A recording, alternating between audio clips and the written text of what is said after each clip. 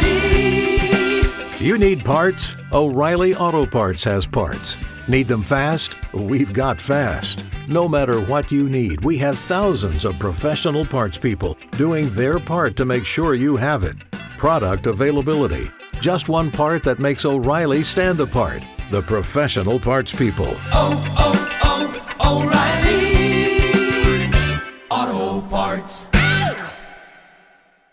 One semester of law school. One semester of criminal justice. Two experts. I'm Kristen Caruso. I'm Brandy Egan. Let's go to court. On this episode, I'll talk about the Great Molasses Flood. And I'll be talking about a father's love. That's gonna be terrible. It is. Speaking of a father's love, my father was just We here. just had a pop-in from DP. First of all, it's kind of an after dark episode in that It's a little bit weird. we both just had two whiskeys. Yeah, Well, you know, one each. We but each still, had a whiskey. Still. It was so good. You guys, Peanut butter whiskey. it sounds weird. Quite good. Holy shit, so good. Now listen to us try to say these Do cases. these cases. Yeah, and then so we filmed the bonus video. Right, which is going to be me reading excerpts from my middle school diary. Pretty amazing. And as we were finishing up, there was a wild DP sighting. It was terrifying. It was. He came around my porch, walked by like a Bigfoot. Yes. And then came up and pressed his nose to the glass to look in. Which he's got that Toucan Sam nose. Oh, poor DP. Oh, calm down. He was just talking about how no one's ever said he's handsome. Okay, he wasn't telling it like that, Brandy. He was telling a story about how one time when he was out with his friend Mike, His very good-looking friend. some lady said to Mike, "You are so hot," and didn't even say anything to DP. I think my dad was just stunned because he didn't know that men got those kind of compliments ever. He was like, "You girls ever heard of this?" He did ask us if we would ever do that, and I would never. I would never just see a man and be like, "Oh my God, you're so attractive." How do you think I landed the gaming historian? Huh? Did you have an opening line with the gaming historian? Are you kidding me? Brandy, look at this. Look at this. You think I was the one with the line? No. He cozied on next to me. David, I think it's cozied up. but yeah, cozied on, cozied up, whatever. You just can't a little boy came and sat on your lap because he was 12 when you guys met. Okay, all right. Anyway, what's your dumb story about David? Let's move on to that. So his opening line was over messaging because we met on Tinder. Yeah, you're a modern couple. Yeah, That's right. And so he said, my profile said I was looking for someone to kill spiders for me. Oh God, what? Yeah. And he told me he wasn't afraid of spiders. Look at your smile. You're still charmed. I am. All this time later. He kills the spiders for me. Well, anyway, that's a great story.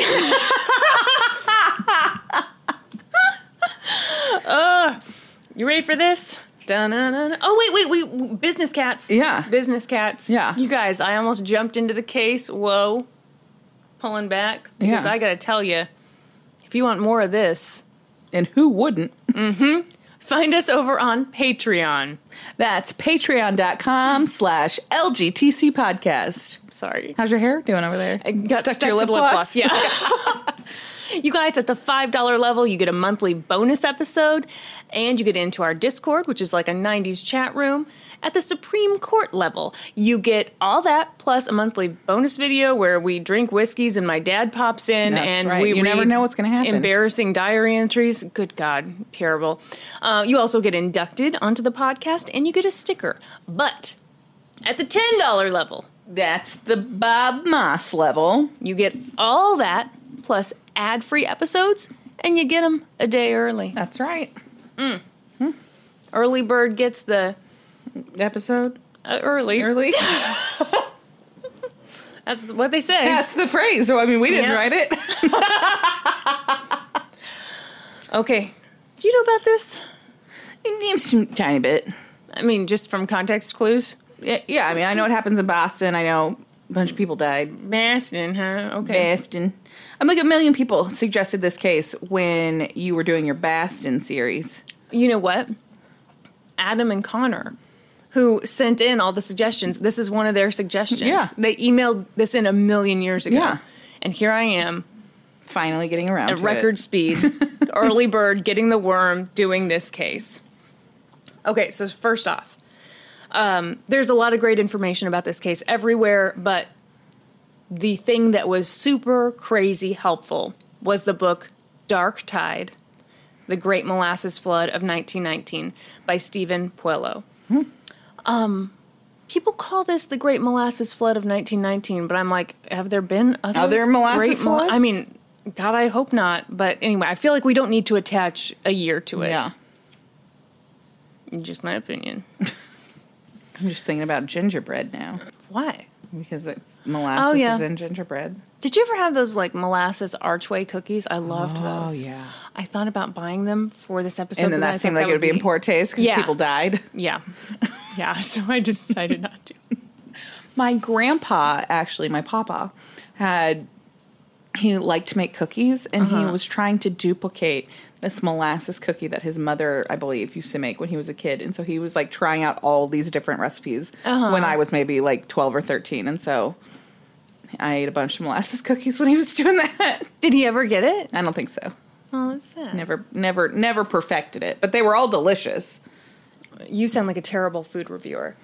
I would be It's all delicious. I would be a terrible food reviewer because I'd be like, yeah, I couldn't even try it. I saw an onion. Oh, unless it's a room temperature jar of SpaghettiOs, I don't like it. It does sound delicious. Anyway, back to the thing. God. Oh, What? redemption lunch today. Oh, We did talk about last week how we'd have 3 bad lunches in a row. yeah. Had a good lunch today. I got a taco salad. It was so good. Which Kristen has been getting the last few times we've ordered from this Okay, place. if you And give me sass on She this. was holding out on how good it was. Brandy, What? how many times have I ordered something at a restaurant that you would also like? Not that often. Exactly. Oh, Why okay. on earth I would thought you were trying find- to make some point. I am trying to make a point. My point is like, I don't like the things you like. Yeah, So why yeah. would you think I'd like the taco Yeah. salad? This was delicious. It had a bunch of cheese on it and then cheese sauce. a sprinkling of lettuce. Yeah. More of a garnish. Anyway, thank you for that. People wanted to know. So literally all of the legal stuff in here comes from Stephen's very thorough book. Very so good. thank you to Stephen. Also, Wikipedia. Love you. How'd you find the book? Did you purchase the book? Did you check out the book from your local library? Is it available online? Are you stalling? No, I'm just curious. because the reason I ask is that the case that I'm doing today, there's a book, but I didn't read the books. I didn't think I could get it in time, and then I found out at 0 hour this morning that there's a Kindle version available, so I could have purchased the book. I think I'm still gonna purchase the book, but I found it on the Internet Archive, ew. which is the Internet's library. Yeah. Ma'am. Okay. Okay. All right. That suit you? Yeah. All right. Old-timey disclaimer. Excellent. Say no more. It was January of 1919 in Boston's North End, and things were a little hectic. The Purity Distilling Company had a facility located at... Oh, I was over here. I mean, it's really nothing to look at now because I'm looking at it. Okay, 529 Commercial Street, Boston, Mass. I would just like to say that, yes, this is not much to look at. And also, I wouldn't have thought that one whiskey would be risky to have before the podcast. I know, but I'm really feeling like, oh shit, we've messed it up. Yeah, there seems to be some construction going on here currently. Do you have marbles in your mouth? I might. You're very lucky you're going second. That's correct. Time for you to sober up. Meanwhile, I'm going to Must- I mean, this is about the Purity Distilling Company, so here I am. Here I sit. right. Okay, here we go. So these folks were working their asses off because Prohibition was a-coming. They had 3 shifts a day, working all the livelong day. The Purity Distilling Company made awesome rum, and they wanted to make as much of it as they possibly could before the U.S. banned alcohol and everyone completely stopped drinking forever. We should go here because we could go to this place and then the Paul Revere house. It looks like it's like walking distance from there. It is. Okay, continue. Here's the thing. In order for the Purity Distilling Company to make their rum, they needed molasses. A shit ton of molasses. So on their property, they had a steel tank right by the water, and it was just filled with molasses. Yeah. The tank was massive. It was 50 feet tall, 90 feet in diameter, and it was capable of holding 2.3 million gallons of molasses. Holy shit. I just learned this on some game show that molasses is what gives rum its color. Yeah, I had no idea. I didn't know that. Well, we're learning a lot today, That's aren't right. we? The tank wasn't super well constructed. It made these weird groaning sounds sometimes. That's worrisome. And it leaked a bunch. Oh, no, it was no big deal. No big deal. Totally safe. Totally fine. The people who lived nearby got free molasses from all the drippy drops. Oh, God. Yeah, that's how much this thing leaked. Purity Distilling Company. Okay, can you explain your face? What's going on with you? I'm picturing like a river of molasses running down the street and people just like ladling it up and using it for their cookies. No, what I imagine is like it's this huge tank thing. So as it's coming down the legs of the tank, people were scooping some off. This was on the outside of the distillery, so people could just walk up and get a ladle full of molasses whenever they wanted it. I mean, I'm sure they had some dumb sign or like a, Okay. you know. Yeah, all right. But yeah, I mean, everyone knew it leaked. Okay. And they'd come and get some. Okay. Purity Distilling Company was a subsidiary of the United States Industrial Alcohol Company. And the good folks at the USIA figured out that they didn't have to stop the leaks from happening because they could just paint the tank brown. Let me say that again. You said tank instead of tank. I did. They could just paint the tank brown. Yeah, and then you wouldn't see the sticky substance running down the legs. Right, then it's like it's all fixed. Mm-hmm. Band-Aid, Okay. Band-Aid. Yeah. And don't worry, this tank made of steel. Super duper thin steel. The steel was a little over half an inch thick along the bottom of the tank and a little more than a quarter of an inch thick at the top. Even by old-timey standards, people knew better. Yeah. But, here's the thing. U.S. industrial alcohol had been under a real time crunch when they made that tank. Because the First World War had created an even bigger demand for alcohol because in addition to enjoying a drinky drink, alcohol was also used to make dynamite and all kinds of scary shit. I didn't know that. Now you do. If you don't know, now you know. What's that from? It's a rap. Beautifully said. Thank you. So they slapped this So they slapped this massive molasses tank together, and for the job, they enlisted one of their best men, Arthur P. Gell, a dude with Look at fake name. Arthur P. Gell at your service. He was a very real dude with no architectural experience and no engineering experience. And you know, it might have been smart to build the tank and then have it inspected. Or perhaps even just fill it with water, just to see if it leaked before you fill it with molasses. Yeah. But who had time for any of that nonsense? I mean, that would be worth it even just to save on the cost of the leaking molasses that you're losing. Exactly. Yeah. Exactly. I mean, Not even for safety's sake. It's just like for budget money. concern. Yeah. Yeah, this is stupid in many respects. Yeah. So they built a shoddy tank and filled it with molasses. But don't worry, because they'd followed all the rules. I don't think they did. No, at the time there were no rules. Oh, okay. So they did follow all the rules. So there were some rules, but here's the deal. Because the tank was considered a receptacle and not a building, They weren't technically required to get a permit for it or have an engineer oversee its construction, even though it was 50 feet tall, 90 feet in diameter, this huge, scary That's thing. fucking huge. Yes. That's building sized. I agree. Okay. An employee at U.S. Industrial Alcohol named Isaac Gonzalez spoke up. He warned Arthur P. Gell, who I swear was a real person, that the tank was leaking. It didn't seem safe.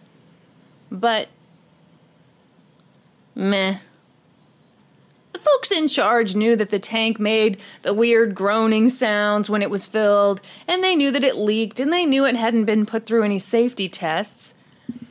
And if they'd hired someone with the right education, they would have known that the steel they'd used was way too thin. But here's what they didn't know. They didn't know that their steel hadn't been mixed with enough manganese. Oh, yeah. Manganese. A word meaning male geese. No. They hadn't mixed in enough of the male geese. Metal. It seems cruel to mix in the male geese, but you have to. No, so it is a metal anyway.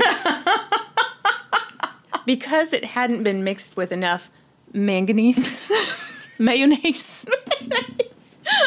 The steel was super sensitive. Oh, God. You guys, we shouldn't have had whiskey. Shouldn't have. The steel was super sensitive in certain temperatures. Other sources cite different reasons for why the tank might have been sensitive to temperature changes. Science. It was a moody little bit. That's right. And that's coming from a scientist. That's right. But the bottom line was that, thanks to shoddy construction, the tank was sensitive to a lot of factors, including temperature changes. Yeah.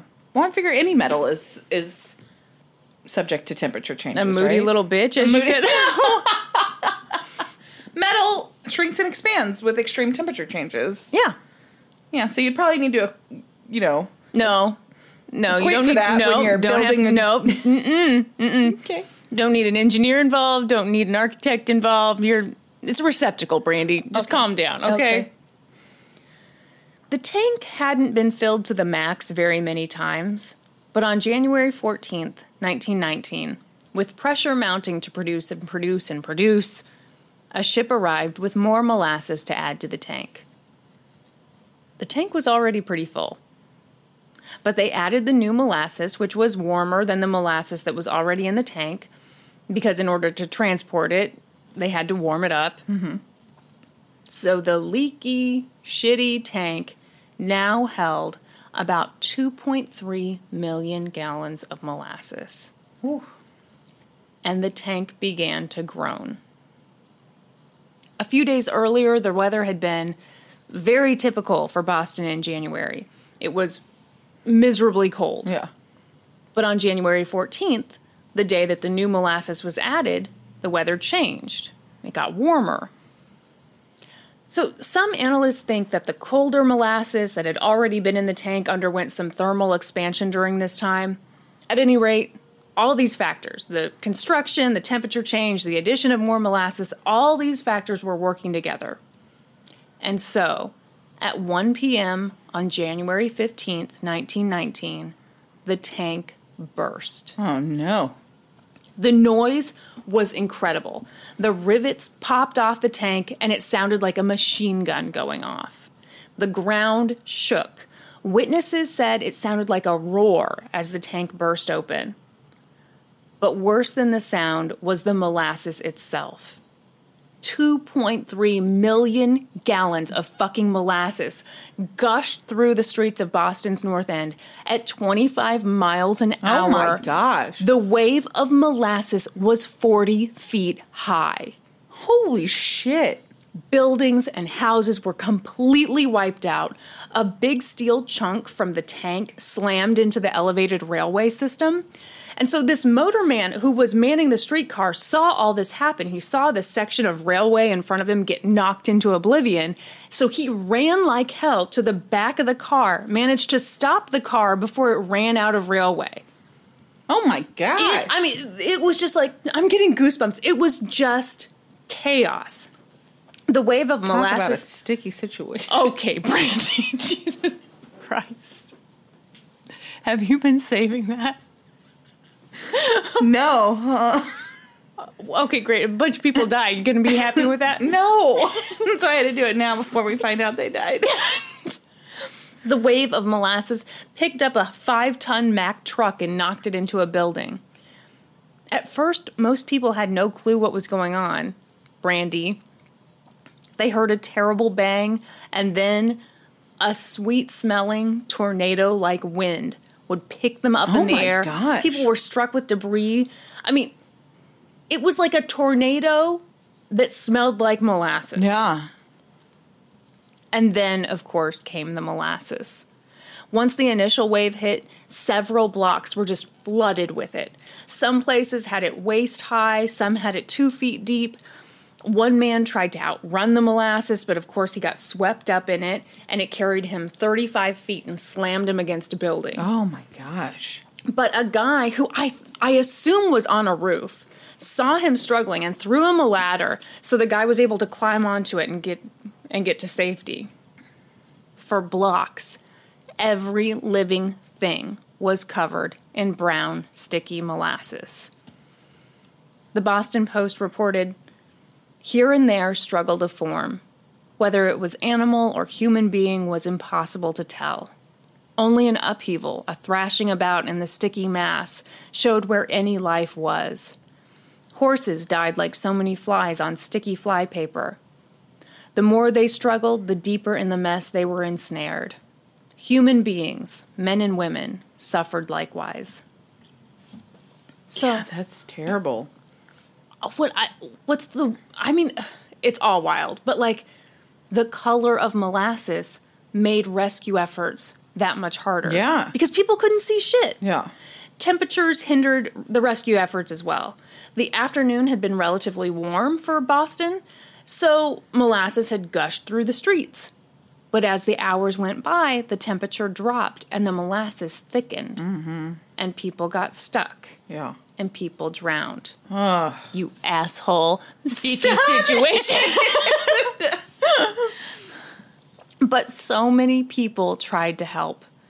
116 cadets from the USS Nantucket had been docked nearby, and when they realized what was happening, they ran toward the molasses and waded through it, yanking out survivors and helping them get to safety.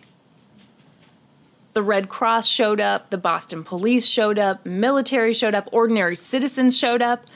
Some rescuers helped the victims, and other rescuers were in charge of just like fending off all the curious people who'd shown up just to get a look at what happened. There were so many injured people, and there were dead people too. Mm-hmm. And it was hard to identify the people who died because their bodies were covered in molasses. Yeah. So their friends and family had a really hard time recognizing them. Ugh. The North End was a mess. It took months to find all the bodies. In total, 21 people died as a result of the Great Molasses Flood. 2 of the victims were children. I think 2 more were teenagers. 150 people were injured. Oh, my gosh. The cleanup effort took weeks. I can't even imagine where you would begin to clean up a mess like that. Okay, what do you think? Well, I don't know. I feel like it'd be easier to clean it up if you get it warm. Right, but how do you do that? Yeah. Exactly. Yeah, I have no idea. So what they did was farmers from nearby towns would come in to cart away what molasses they could. Just hundreds of people pitched in. They tried absorbing the molasses with sand. They tried washing it away with salt water. But, I mean, there was so much of it. For 6 months after that tank burst, the Boston Harbor was brown with molasses. The city reeked of it. Everything in the greater Boston area became sticky because rescue workers would come into the North End and then they'd come back home. Everyone was affected. There were so many victims, living and dead. And the thing is, the survivors knew that the Great Molasses Flood hadn't been some unforeseeable act of God. Mm-hmm. And even though the vast majority of the victims were working class people, many of them immigrants, They knew they'd been wrong, and they wanted justice. Here we go, Brandy. Yes. 119 parties filed lawsuits, Wow. which was chaos. All these different Talk lawsuits. about a sticky situation. Okay. Yes, that's exactly what the United States Industrial Alcohol Company said. So in court, the USIA argued in favor of making this a class action lawsuit. Yeah. They were like, yo, judge, can we consolidate this shit?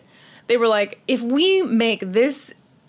So I'm not exactly clear on how they were originally going to do this. Yeah. But it sounded like everyone was supposed to be there all at the same time. Oh, God. Which, yeah, the USIA's argument for making it a class action was, we don't even have, the courtroom's not big enough. Yeah. Boston's best legal minds would be out in the hallway. We simply can't have that. Right.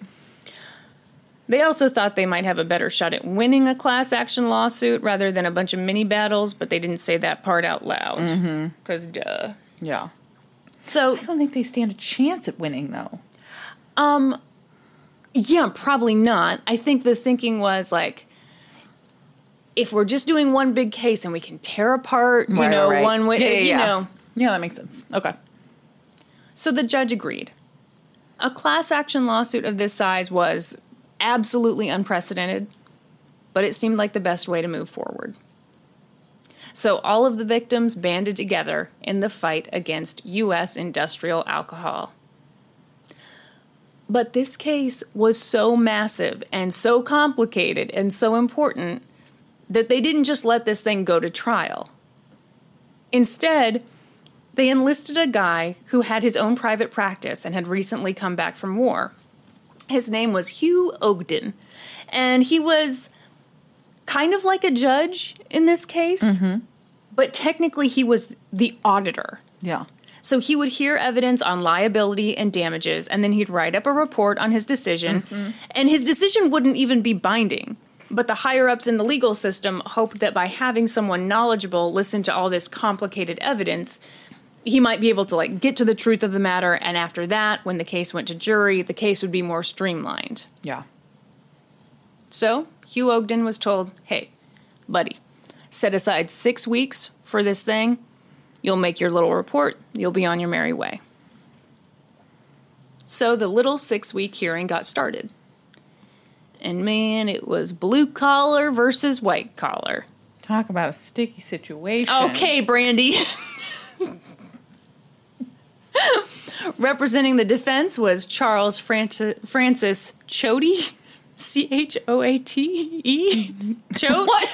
Sorry, I hesitated before many a letter.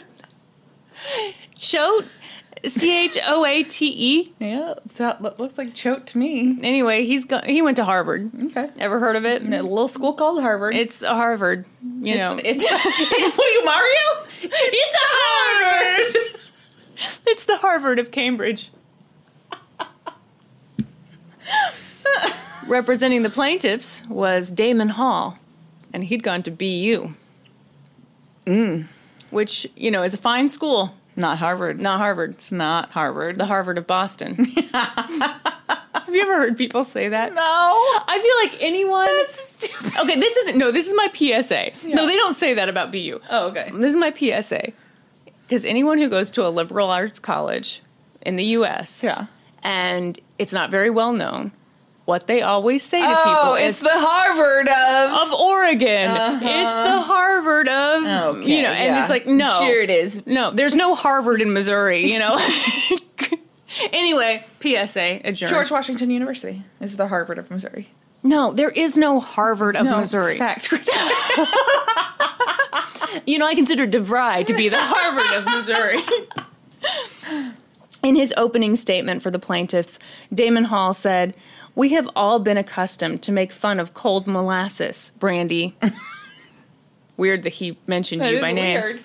But this experience, which occurred in the heart of Boston at noon in January of 1919, taught us that cold molasses has death-dealing and destructive powers equal to the tornado or the cyclone when it is suddenly unloosed.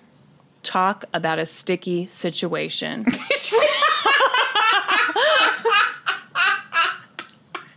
You thought you were so original with that joke, didn't you? Damon said it in his opening statements. I think you need to tell people that David didn't really say it.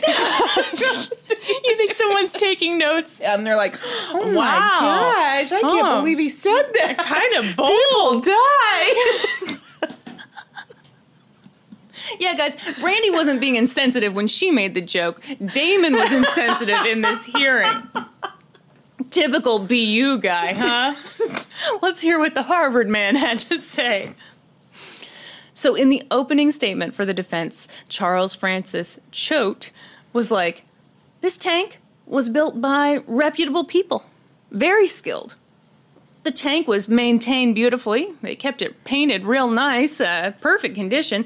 Obviously, the only reason this thing went down was because anarchists came along and blew up that perfectly fine tank. Don't make that face, Brady. What? It was the anarchists. Yep. They hated that the alcohol had been used in the war effort, so they decided to take down that sweet, innocent molasses tank. Okay. What? I can read your whiteboard today, by the way. It says molasses flood. Are you wearing contacts No. today? Oh, I just wrote bigger, didn't I? Yeah. Okay.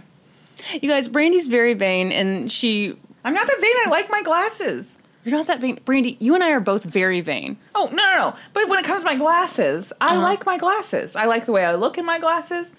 I just don't think I need them. Oh, Brandy, who do you think you're talking to right now? Someone who just met you on the street? Oh, I like my glasses. I have maybe seen you in your glasses once, twice, 3 times a lady. Seriously. Yeah, because what the fuck would I need them for here? For seeing things like my whiteboard where I write very Clearly enticing says notes. Molasses flood. In smaller type, I have a bunch of compliments to you. And I guess you'll never know what they say unless you get up and go closer. I don't think they really exist over there. That's low self-esteem talking. The defense had a ton of very flashy, impressive expert witnesses. Experts from MIT, from Harvard, from Simmons University, all testified that... Did you throw that one in there? You know how like you got the Harvards, you got the MITs, the Stanfords, the Princetons, and then you Simmons University. Yeah. Uh-huh. You know what? Some special lady out there is very excited. Someone on Twitter the other day was like, "Oh my gosh, I went to the same college as you," and there are 12 of us. Yeah. So if you're out there, hey girl, hey. So they all testified. No one from Simmons testified, sorry. All testified that the tank had been structurally safe. Maybe not as safe as they would have made it, but safe. Until those anarchists came along. Yeah, ish. Safe-ish. They also had a highly respected dude from the State Police Department of Public Safety who testified that, yes, this could have been done by some evil person. It looked like a typical explosion. And, it really wouldn't have taken much to do the job. But on cross-examination, what? Show me the explosives. I don't believe it. This is bullshit. You wanted him to bring explosive into the courtroom, Brandy? Yes. As proof, I will blow this whole place up. And this is proof that some lunatic can just blow a place up. No, so on cross-examination, the dude fell apart. Damon was like, It's our fault. What? Okay.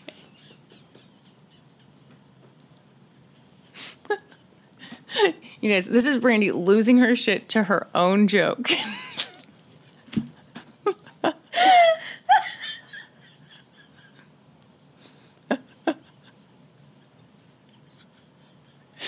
It's a bad day in court when your explosives expert blows his own arm off. But that's what happened here. You know how they got it back on him? Molasses. That's important. You started it. Yesterday when I rehearsed this thing, I cried. And today, it's a mess. Jeez. I'm sorry. So Damon was like, in a dynamite explosion, all the nearby glass breaks. That's the cardinal mark of an explosion, right? And the dude was like, yeah. Yeah. And Hall was like, and did that happen with all the glass in the nearby area?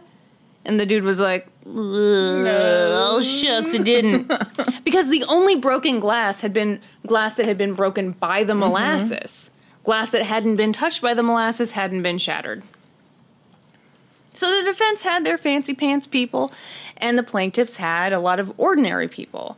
People who worked on the tank, who could testify to its shoddy construction, and people who worked nearby, who could say, yeah, I saw that thing Lincoln all the time. I think I said Lincoln. Abe Lincoln was there, which doesn't seem possible at all, but Did you know? Time is... These people walk right into the White House and go talk to Abe Lincoln. No shit, huh? That seems like a mistake. They should have changed that. So people were like, yeah, this thing was leaking all the time. They testified that children in the neighborhood would gather around the base of the tank to fill their little molasses glasses. I don't know. Their molasses glass? I think it sounds better than like them going and licking a pole, Yeah. Which they probably They did. probably did. Everyone knew that the tank leaked like crazy. The defense tried to counter some of this by getting witnesses to concede that sometimes people who had no business being by the tank got close to the tank. Mm-hmm. So clearly, super easy for an anarchist to get in there and bing, bang, boom. The boom was the dynamite? Yeah. The bing and the bang was them setting up the dynamite. Yeah, this guy, you gotta do your jazz hands as you walk up to the tank. This anarchy stuff annoyed the shit out of the plaintiff's attorney, even though it was... Okay, at first I thought the anarchy stuff was just nuts, but this was a thing that was kind of happening at the time. Yeah, I would say for the time that makes sense, yeah. But the plaintiff's attorney was, of course, annoyed, so he called a bunch of dudes who had been at war and who had been in the North End the day that the tank burst. And he said, okay, you've heard the sound of dynamite, you've heard the sound of explosives, and you heard the sound that the tank made that day. Were those sounds familiar? And the guys said no. Mm-hmm. The sound of the tank breaking and the sound of an explosion were totally different. Mm-hmm. But the biggest shining moment for the plaintiffs came when Damon Hall got to question the shit out of Arthur P. Gell Brandy. Arthur P. Gell at your service. A.K.A. the genius who'd been in charge of the tank's construction. So Damon was like, so, you spent your entire career as a financial administrator, eh? Are you able to read building plans? And of course the answer was no. Got any training as an engineer? No. How about any technical training at all? Of course, no. Wow. The testimony was quite damning. At one point, Damon was like, did you submit the plans to any architect or engineer? And Arthur had to say no. And Damon asked, did you have anyone inspect it? Did you even just show the plans to your New York office? No. Arthur's testimony was a busted tank full of no's and I don't remembers. That seemed like a good thing to write yesterday, and today it just feels weird. At one point, Damon asked, when the tank was first constructed, why didn't you fill it with water to test for leaks? Right. Yes, Brandy is the most upset about this. And Gell was like, there was no time.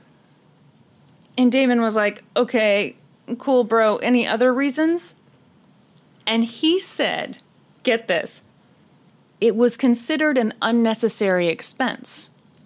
That seems like a really weird argument when... Yeah, you're losing molasses. Which is more valuable than water. Yeah. So Damon said, by whom was it considered an unnecessary expense? And Arthur said, by me. Me, yeah, that's what I was wondering. Mm-hmm. Trying to get out of things with that passive voice, that passive construction. It was considered an unnecessary expense. Fuck off. Damon then pressed Arthur to admit that one of his employees, Isaac Gonzalez, had warned him about the tank leaking. And Arthur had to admit that he had thought that Isaac was just, exaggerating. Classic misinformation. Oh, that Isaac. Yeah. Just full of shit.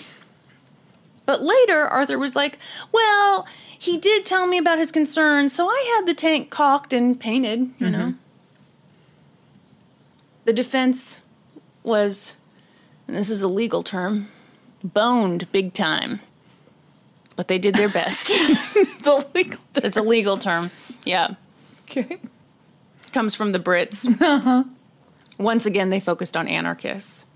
And so Charles Francis Choate was like, Arthur, dearest, isn't it true that Isaac warned you that someone called the company and threatened to destroy the molasses tank? And Arthur was like, yes.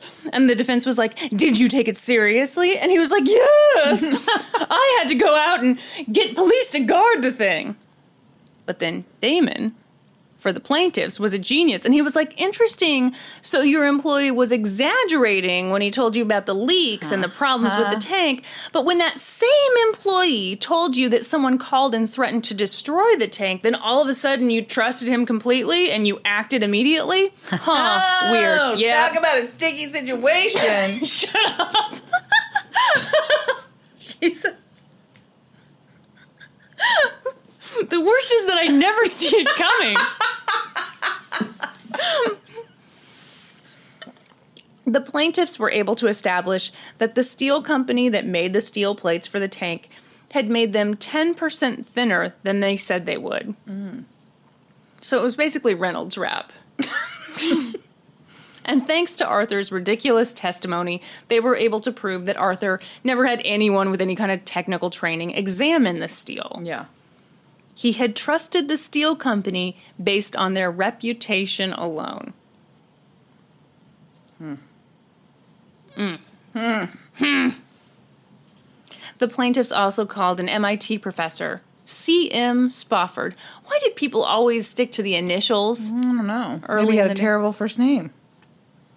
It was probably Charles, don't you Probably think? was, yeah. So anyway, B. Egan, here we go. C.M. Spofford pointed out that, yes, the steel had been too thin and that the tank hadn't been held together with enough rivets. Then, the dude got very sciencey, and the bottom line was that molasses, super heavy. And on that particular day of the burst, the tank was super full, and it just couldn't handle it. Yeah. I mean, that... How much more scienccy do we need to get? I don't feel like that was rocket science. I figured that out from the beginning. I feel like you and I could go up there. Well, you see, the problem was this was held together with Reynolds Wrap. Yeah, 2.3 million gallons is a lot of gallons. By this point, this little 6-week hearing was about 7 months deep. Oh my gosh. The liability section was wrapping up, and now they were ready to discuss damages. So the plaintiffs brought forth survivors who had been horribly and permanently injured. Oh, gosh. Many people had been manual laborers, and because of their injuries, they could no longer provide for their families. Family members came forward and talked about their loved ones who had died in this just horrible way. Survivors had chronic pain and recurring nightmares. They didn't call it PTSD, but obviously they had PTSD. Buckle up. The defense had a real rough time with this section of the hearing. I mean, what do you say when the other side has all these sad, injured people and grieving family members?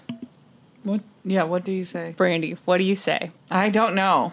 Take a guess. I don't know. Take a guess. Blame it on the anarchists. Okay. Here's what they did. They brought forth doctors who testified that the good thing about drowning in molasses is that you don't suffer. It's delicious. Shut up. Is that it? No. Because you suffocate so quickly. God. Death by chocolate. Am I right? No. I was really concerned that was what they were going to say. She died doing what she loved. Oh, God. Here's another one. The defense also argued that the children who died in the Molasses flood had been too close to the tank. Well, so it serves them right.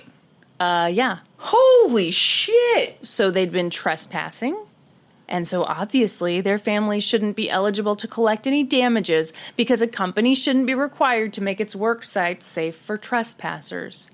Which I'm going to argue, fucking attractive nuisance. If you've got candy dripping from the tank, you know kids are coming around. Yeah. And also, can you imagine making this argument? That's ridiculous. The damages section of this hearing lasted 2 years. Holy shit. There were that many people to hear from. Yeah.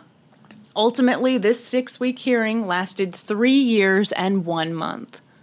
They'd called 920 witnesses, and the transcript was 25,000 pages long. Holy shit. This was the longest and most expensive civil lawsuit in Massachusetts history. So, at the end of 3 years, Auditor Hugh Ogden had to write his report. Again, it wasn't even a final decision, but it would have a huge impact on whether it was settled, whether this would go to a jury trial, and definitely what arguments would be made at trial. Hugh took 10 months to review the previous 3 years of testimony. God bless this man. Holy shit. Finally, on April 28th, 1925, 10 years after the Great Molasses Flood, Hugh issued his report. It was 51 pages. And buckle up, because I've got all of them right before me.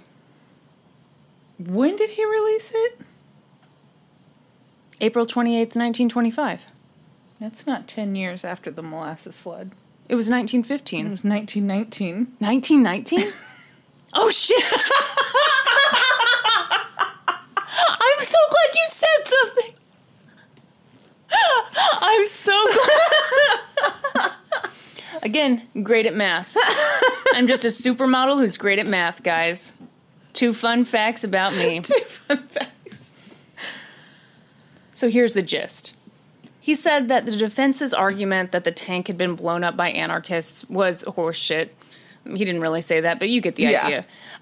They hadn't shown any evidence to support that assertion. They hadn't found traces of a bomb near the accident. Yeah. No one had seen any suspicious people near the tank at the time in question. Clearly, the tank had collapsed because it was poorly constructed. He said that the experts had disagreed on a lot of stuff, but one thing they all agreed on was that the tank had not been built safely enough. Mm-hmm. He was also like, that Arthur P. Gell guy, real douche canoe. On the question of liability, he found in favor of the plaintiffs. Yeah. Now we move on to damages. He recommended that U.S. Industrial Alcohol pay $300,000 in damages. Adjusted for inflation, that's $4.4 million. Mm-hmm.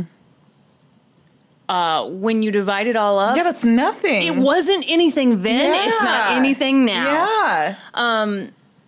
Yeah, it's terrible. Like 150 people were injured. 21 people died.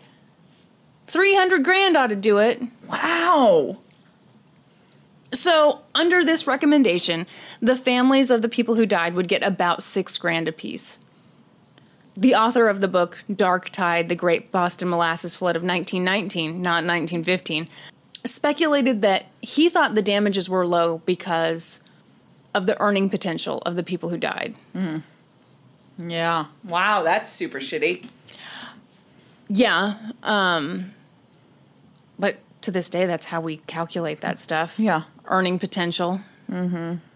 Ugh.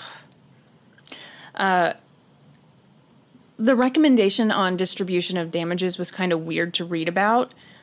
People whose family members died instantly got less, but if their family member suffered more before they died, then the family got extra money. For example, there was this man who had been trapped under the firehouse, and they were able to determine that he'd been there for hours before he died because he was able to keep his head just above the molasses. gosh. Yeah, and then finally he died. So they would receive $8,000 while That ought to do it. yeah. Which again, I feel weird about it, but this is how we calculate this stuff. Yeah. It feels disgusting though. I hate it. Damon Hall, the lawyer for the plaintiffs, was very excited about the decision on liability, but pissed about the stinginess when it came to damages. Yeah. But he was like, you know what? That's fine. Let's take this to a jury. A jury will be way more generous. Mm-hmm. But the defense was like, ooh, I hear you, but could we not? Yeah. So the two sides got together, and over the course of a few hours, they reached a settlement. Mm-hmm. U.S. Industrial Alcohol agreed to damages of $628,000, more than double what Hugh Ogden had recommended. Still not enough. Yeah, adjusted for inflation, that's about $9.2 million. Mm-hmm. But, I mean, the people had won. This was a victory in many senses of the word, because we actually learned some lessons from the Great Molasses Flood. After the flood, the city of Boston required that construction plans be calculated and signed off on by engineers and architects. And it didn't take long for that to become the national standard. So I'm sorry, Brandy. If you're going to build that tank in your backyard, you can't just call it a receptacle and say fuck you to everybody else who lives around you. The Great Molasses Flood was a terrible tragedy, but it's a story about working class people banding together and winning the fight against big business. Yeah. And although the story isn't, it's not super well known nationally, but nationally. Oh, there's a T in there. It's pretty well known in Boston. And for decades after the Great Molasses Flood, especially on a hot day, Boston's North End still smelled like molasses. Really? Yeah. Decades. Wow. The site of the tank is now a rec complex, and it's owned by the city. So they've got a playground and a little league field and a small plaque to mark the site. It reads, on January 15th, 1919, a molasses tank at 529 Commercial Street exploded under pressure, killing 21 people. A 40-foot wave of molasses buckled the elevated railroad tracks, crushed buildings, and inundated the neighborhood. Structural defects in the tank combined with an unseasonably warm temperatures contributed to the disaster. And that, my friend, is a sticky situation. I didn't know anything about that. So I knew about the Great Molasses Flood, but I didn't know any of the legal stuff. I just knew.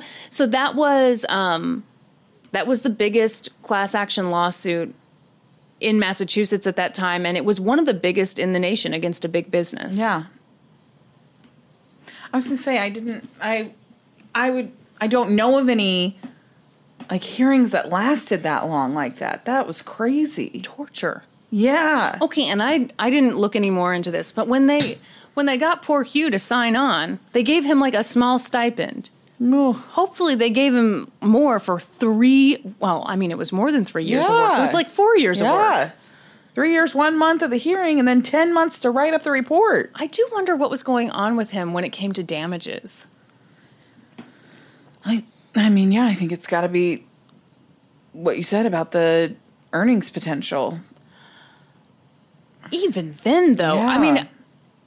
Earnings is one thing, but 2 years of hearing all those stories, maybe you get numb to it. I don't know. Maybe. Ugh. Ugh. Are you about to gross me out?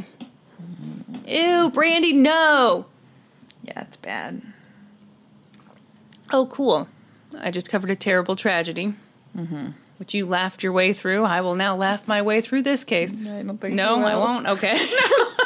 Take it back. So I found this case through a video posted on Reddit. Just Okay. I just opened my Reddit app one day and it was one of those Today I Learned things. Yeah, you don't have to explain how Reddit works. I meant it wasn't posted on our Reddit, Kristen, is what I was clarifying. Thank you. You mean our subreddit? I just pushed up my glasses. Thank you. You Yes. wouldn't understand because Actually. although you love your glasses, you don't wear them. Yeah. For fuck's sake. Any hooser. Cool.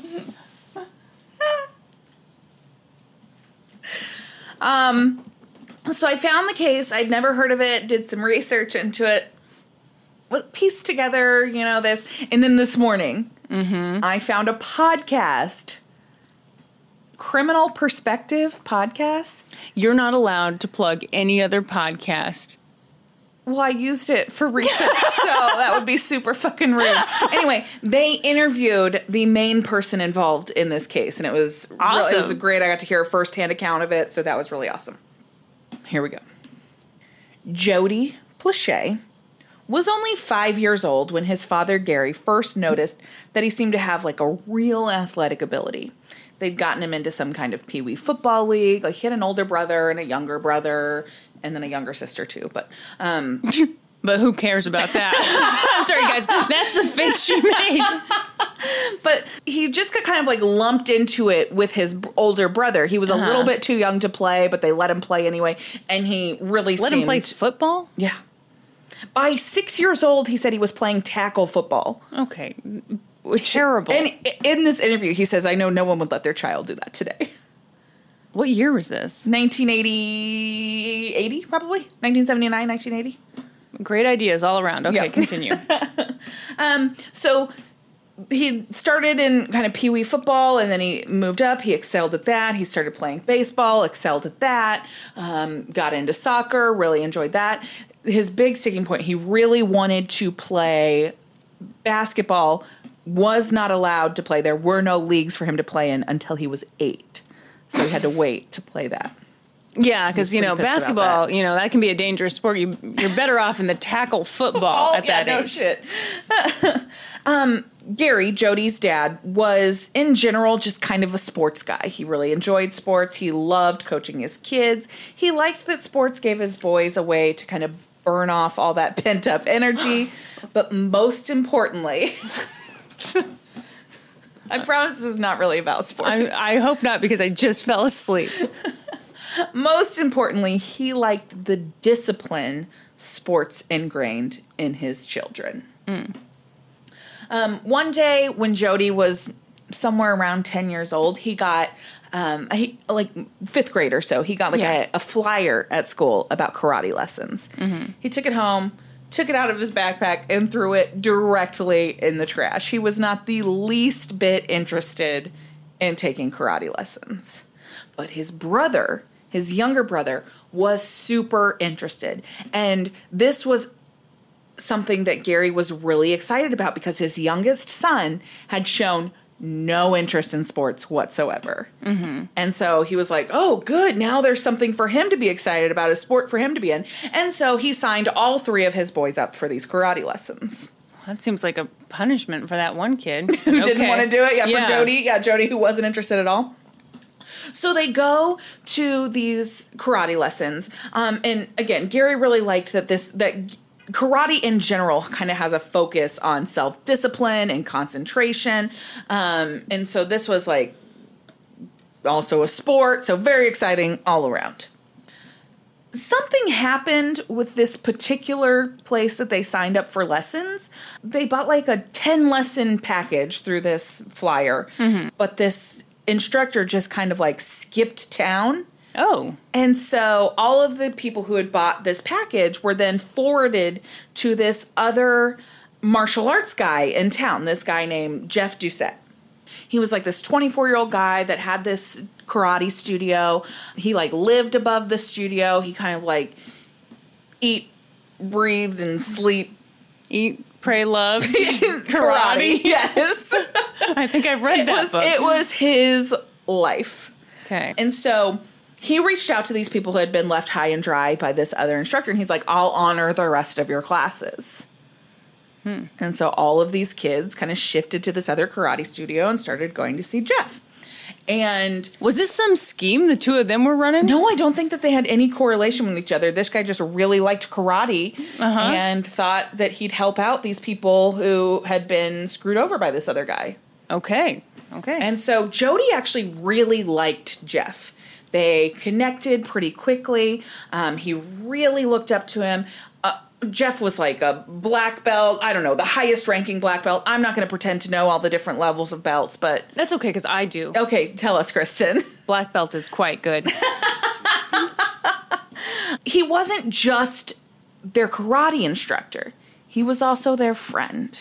He took the kids out for ice cream. He hosted, like, movie nights. He took them to the skating rink.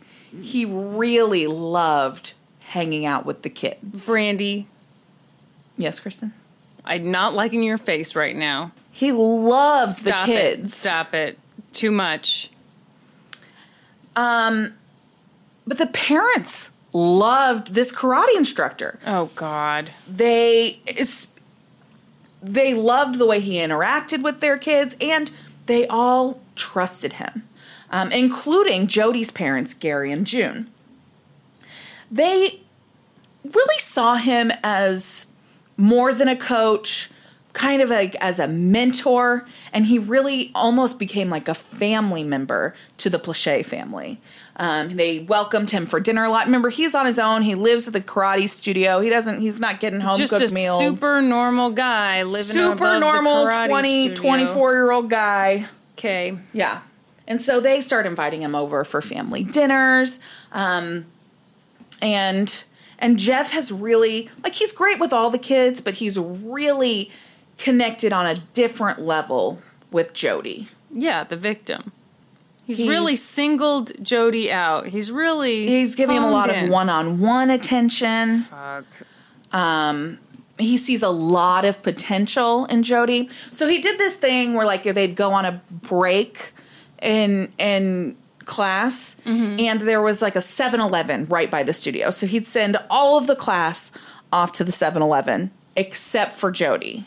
He'd ask Jody to stay behind so that he could work on him a little, like work with him kind of one-on-one, make sure he was stretched out properly. Ew, Brandy. He just saw really good potential in him. What Jody would come to realize later, and it was much later in his life when Jody really realized what was going on at this time. Yeah. Is that Jeff was grooming him. Yeah. Jeff had taken a very serious liking to Jody, and he was grooming him to become a victim. It started out with extra stretches and like accidentally running his hand along his groin during the stretch. And Jody on this podcast talks about how what he now knows Jeff was doing was seeing if he would react to it, if he would say anything. He was testing boundaries. He was pushing. Yep. Trying to get away with more and more and more. More and more and more. Yep. And Jody didn't say anything. Jody loved Jeff. He saw Jeff as one of his best friends. And he was old enough to know. He was 10 or 11 years old at this point. He was old enough to know,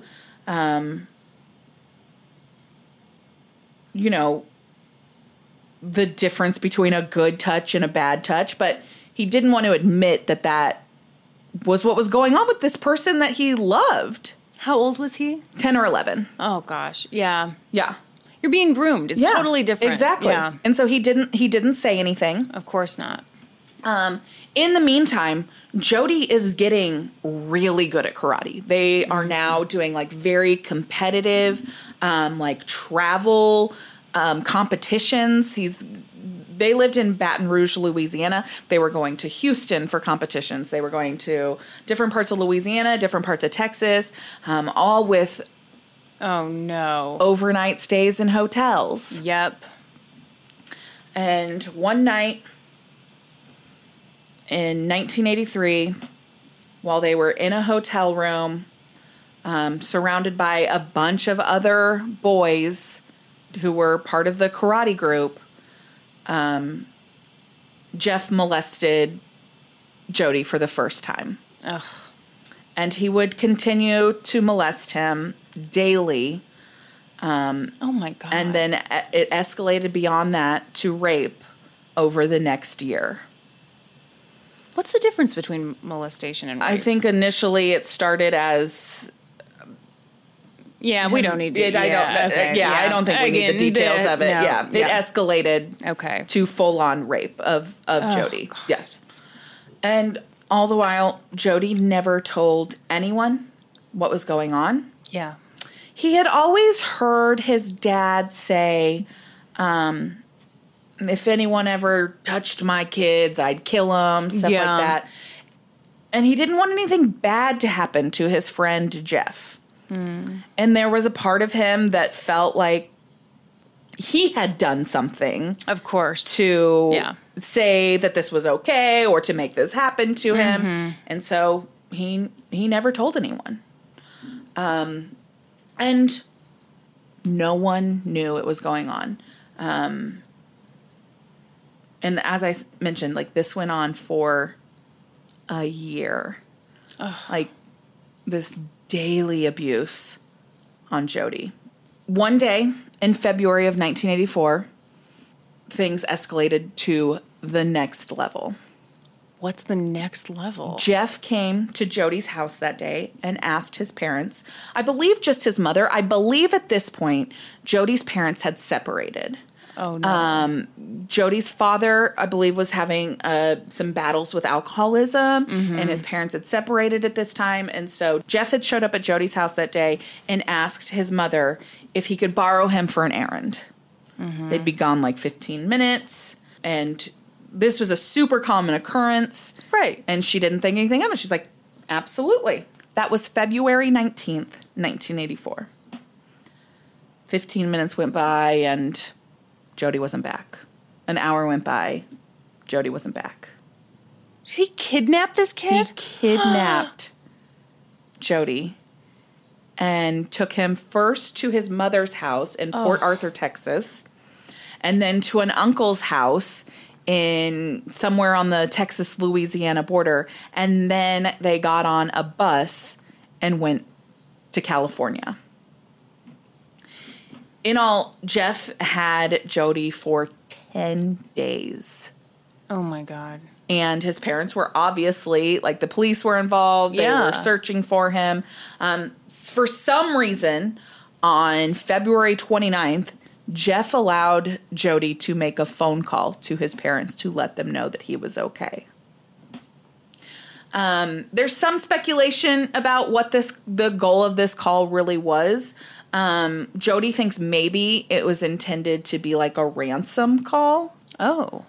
If you ever want to see your son again, you'll give me, money, whatever. I don't understand the concept of racism. So that was really helpful. Thank you.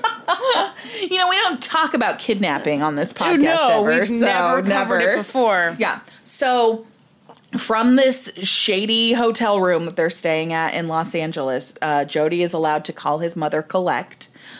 When she answers the phone, there's police everywhere in their house. Of course. And so they're able to, because he called Collect, they're able to get the operator to just trace the call back, and they find out exactly what hotel they're staying at. Oh, well, geez. Okay. Yeah. Exactly what hotel they're staying at in L.A. And like minutes later, the police swarm the place, and they take Jeff into custody with no issue. Yeah. Jody's hair has been dyed black. He's wearing like different clothing than he normally would.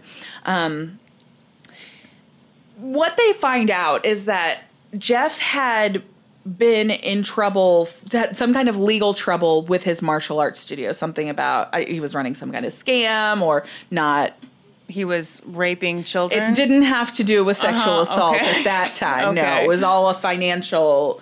He was all in financial trouble. But he had a court date coming up. And so he'd skip town to avoid that court date. And just just taking Jody with him. Yeah, and kidnapping, we don't punish that very harshly. No, so I'm not sure at this will all. work out just fine for him. Exactly. But remember, he'd taken Jody to his mother's house and his uncle's house.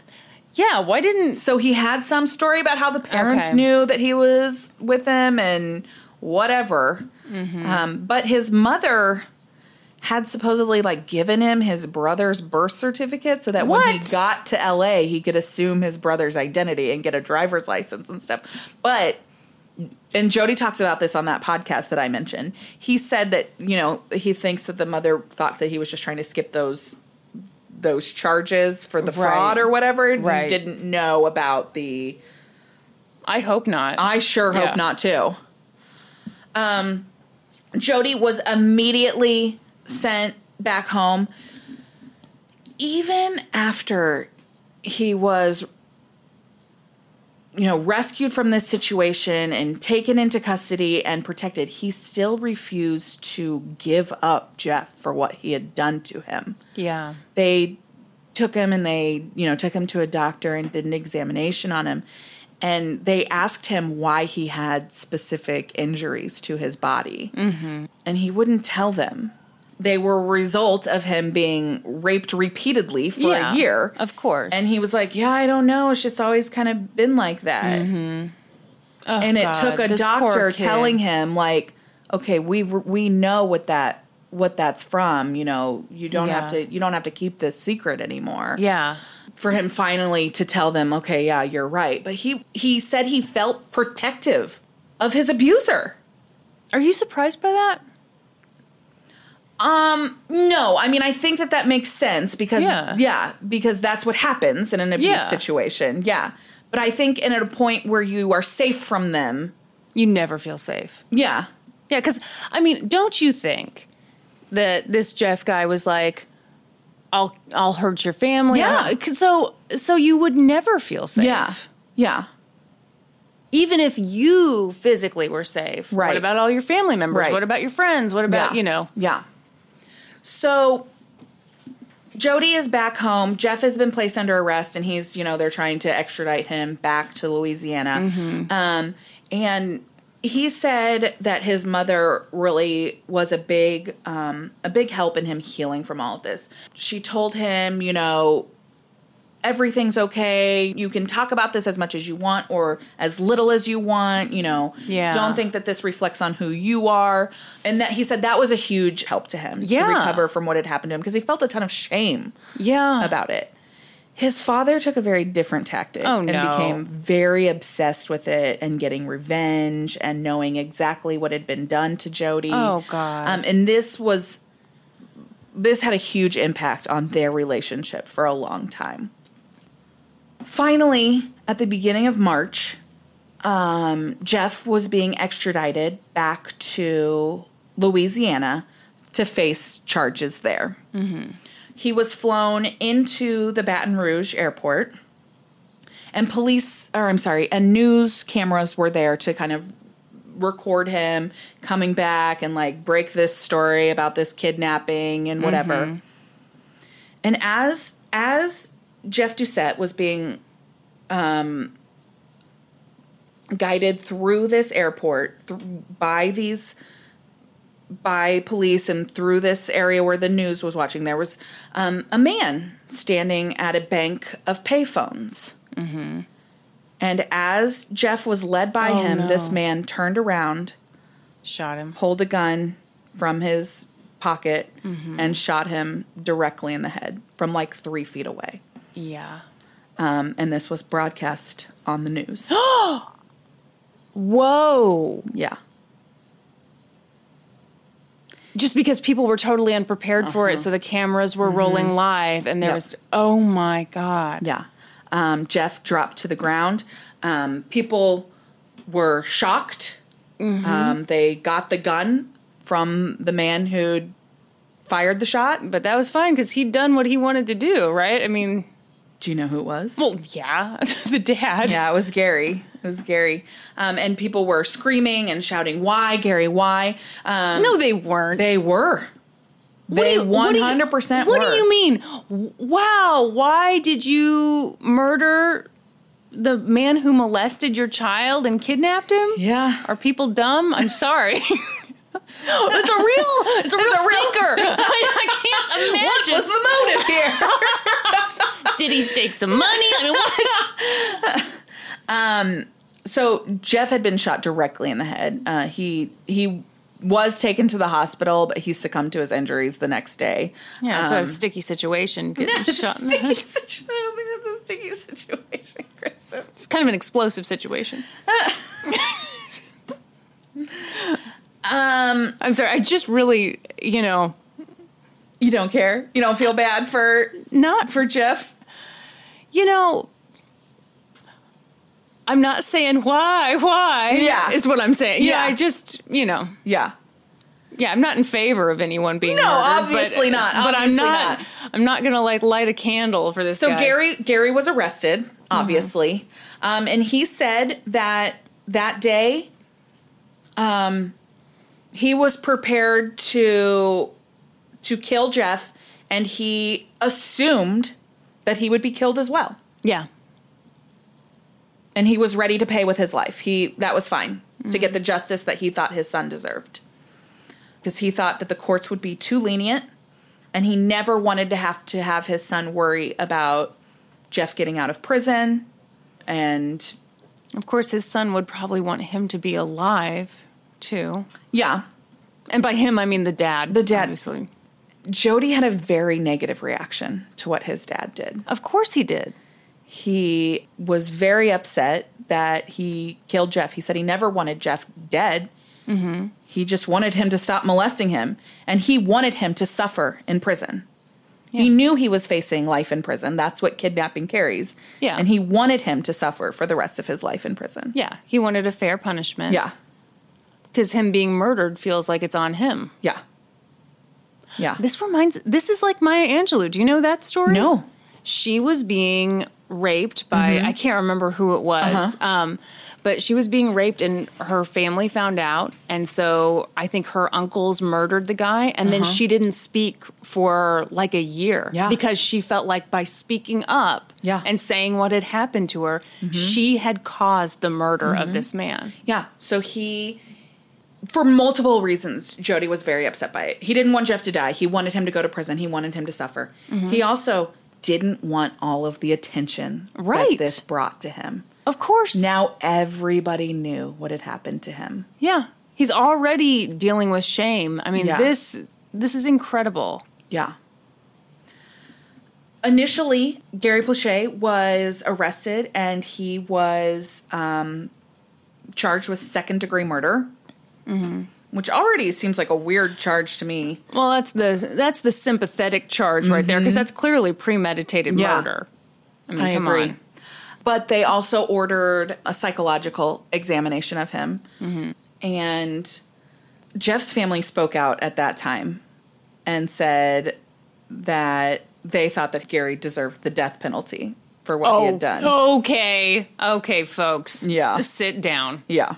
His brother said that he, in fact, would like to be the one to flip the switch. I bet you would, douchebag. I mean, give me a break. How can you not see it from Gary's perspective? I agree. Gary obviously handled this poorly. Well, Gary handled this the way he wanted to handle it, not the way his son would want him to handle it, not in his son's best interest. Yeah.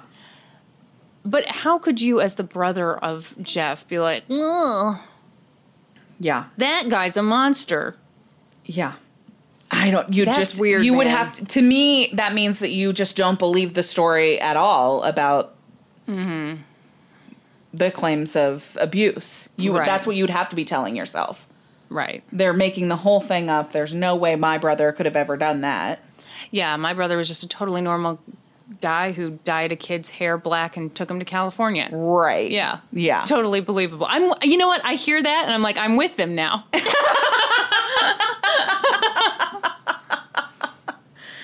So when he's undergoing these psychological examinations, they ultimately decide that in the moment he did not know the difference between right and wrong, and they determined that it was a crime committed in the heat of sudden passion, which meets the Louisiana definition for manslaughter, not murder. Oh my gosh. Keep going. I'm intrigued. So ultimately he pled no contest to a charge of manslaughter rather than murder. For the murder charge, he had initially pled not guilty by reason of insanity. Okay, yeah. And then underwent this psychological examination. And then that's when they determined that, yes, in the moment he didn't know the difference between right and wrong. It was a crime of sudden passion, which no longer meets the definition for murder. And they agreed to let him plead no contest to a manslaughter charge. He was sentenced to 7 years in prison. Wow. 5 years of probation. Wow. And 300 hours of community service. The 7 years in prison were suspended. Oh, my. He did not have to serve a day Whoa. of prison time. And he'd been out on bond the entire time. They'd allowed him to do a property bond, which basically meant he had to just put up his house as a... Wow. Yeah. No prison time? No prison time. Oof. Yeah. What do you think? What do you think about that? Okay, so my initial take was, wow, that really could send a bad message to people. But then I'm thinking, well, what is the message really? Yeah. That if you molest someone's kid and kidnap them, you might get murdered and no one would care? I mean, right? I guess I'm okay with that. I agree, right? Yeah. Yeah. Yeah, I mean, probably nobody should be murdering anybody, but also nobody should be kidnapping kids and molesting them. These are the rules. We don't make them up. Yeah. Gary's attorney actually said that they were reluctant to even take the plea deal because they thought they had a strong enough case that they could go to trial and he wouldn't have to plead guilty to anything. Yeah. Yeah. I can see that. Still Yeah. a bit of a gamble, but I mean, come on, what? And they didn't know prior to taking the plea deal that the sentence would necessarily be suspended. Right. That was the call that the judge made at sentencing. Oh, wow. Was to suspend the sentence. The judge said there was essentially zero risk that Gary would reoffend. Yeah. Yeah. So everyone was on high alert. Right. Stay away from Gary's kids. Yeah. Yeah. Sorry, that was a That's terrible joke. Sorry. All the local molesters were just devastated. Jeff Doucette's brother, Roland, said, obviously we would have preferred that he would have pled guilty to second-degree murder. I've said from day one that he was guilty of first-degree murder, and he deserved the chair. Justice was not served. I agree on one point. He was guilty of first-degree murder. Yeah. I mean, yeah, probably. Yeah. I mean, he definitely went there with the intention to murder him. And he did it. And he did it. But the chair? I know. Okay. At what point does it become justifiable homicide? No, that's what I'm wondering. Yeah. Right? You know what this does become, though, is who cares homicide. Yeah.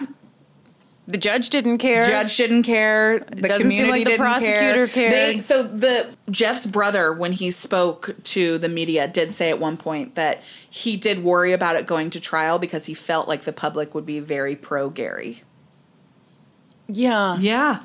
Yeah, the public can be notoriously anti-child molester. Yeah. It's one of the many flaws in our system. I'm sorry, I don't get this. Oh, man. Jody really struggled with what his dad did for a really long time. Of course he did. It took him a long time to come to terms with it. And then one day, he was walking with his dad, and there was a moment where he thought for sure he saw Jeff Doucette walking towards him. Oh, my God. And his heart began to pound, and his palms began to sweat. And the man passed him, and he realized it wasn't him. Mm-hmm. And he looked at his dad, and he said, oh, my God, for a moment, I was positive that was Jeff. And his dad looked at him, and he said, I was positive it wasn't. Gary suffered a stroke in 2011 that left him, kind of confined to a nursing home, and he died of another stroke at the age of 68 in 2014. Oh, wow. He died young. Yeah, very young. Jody and his father had repaired their relationship by that time. He, in this interview, talks about how he came to realize that, obviously it was flawed what his father did, but he realized that he did it because he thought that's how he could protect his son. What do you... No. I don't... Well...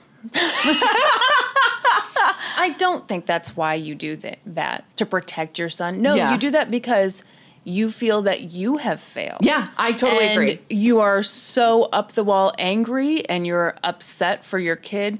You do that, and I don't say this with judgment, but you do that because it's the selfish choice. I agree. I think Because you that's do what it for you, as the not for your kid. Exactly. Because what if he had been killed? What if the police had pulled a gun because he had a gun and killed him that day, which he totally expected to be the outcome?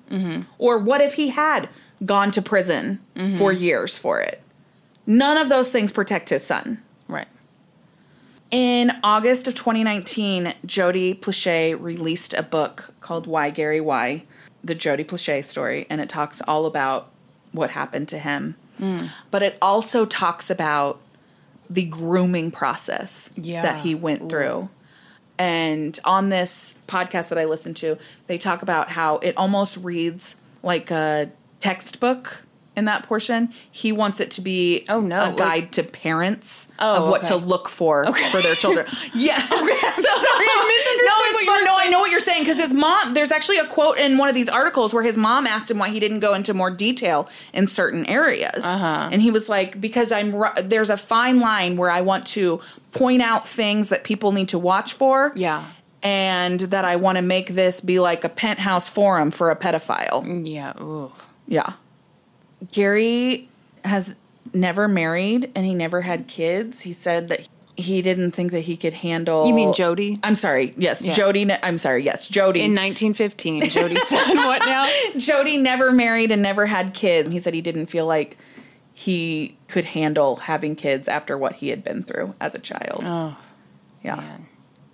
His book is available on Amazon. It's available both in paperback and Kindle form, and he says he makes more money if you buy the Kindle version. So. All right, Jody, we hear you.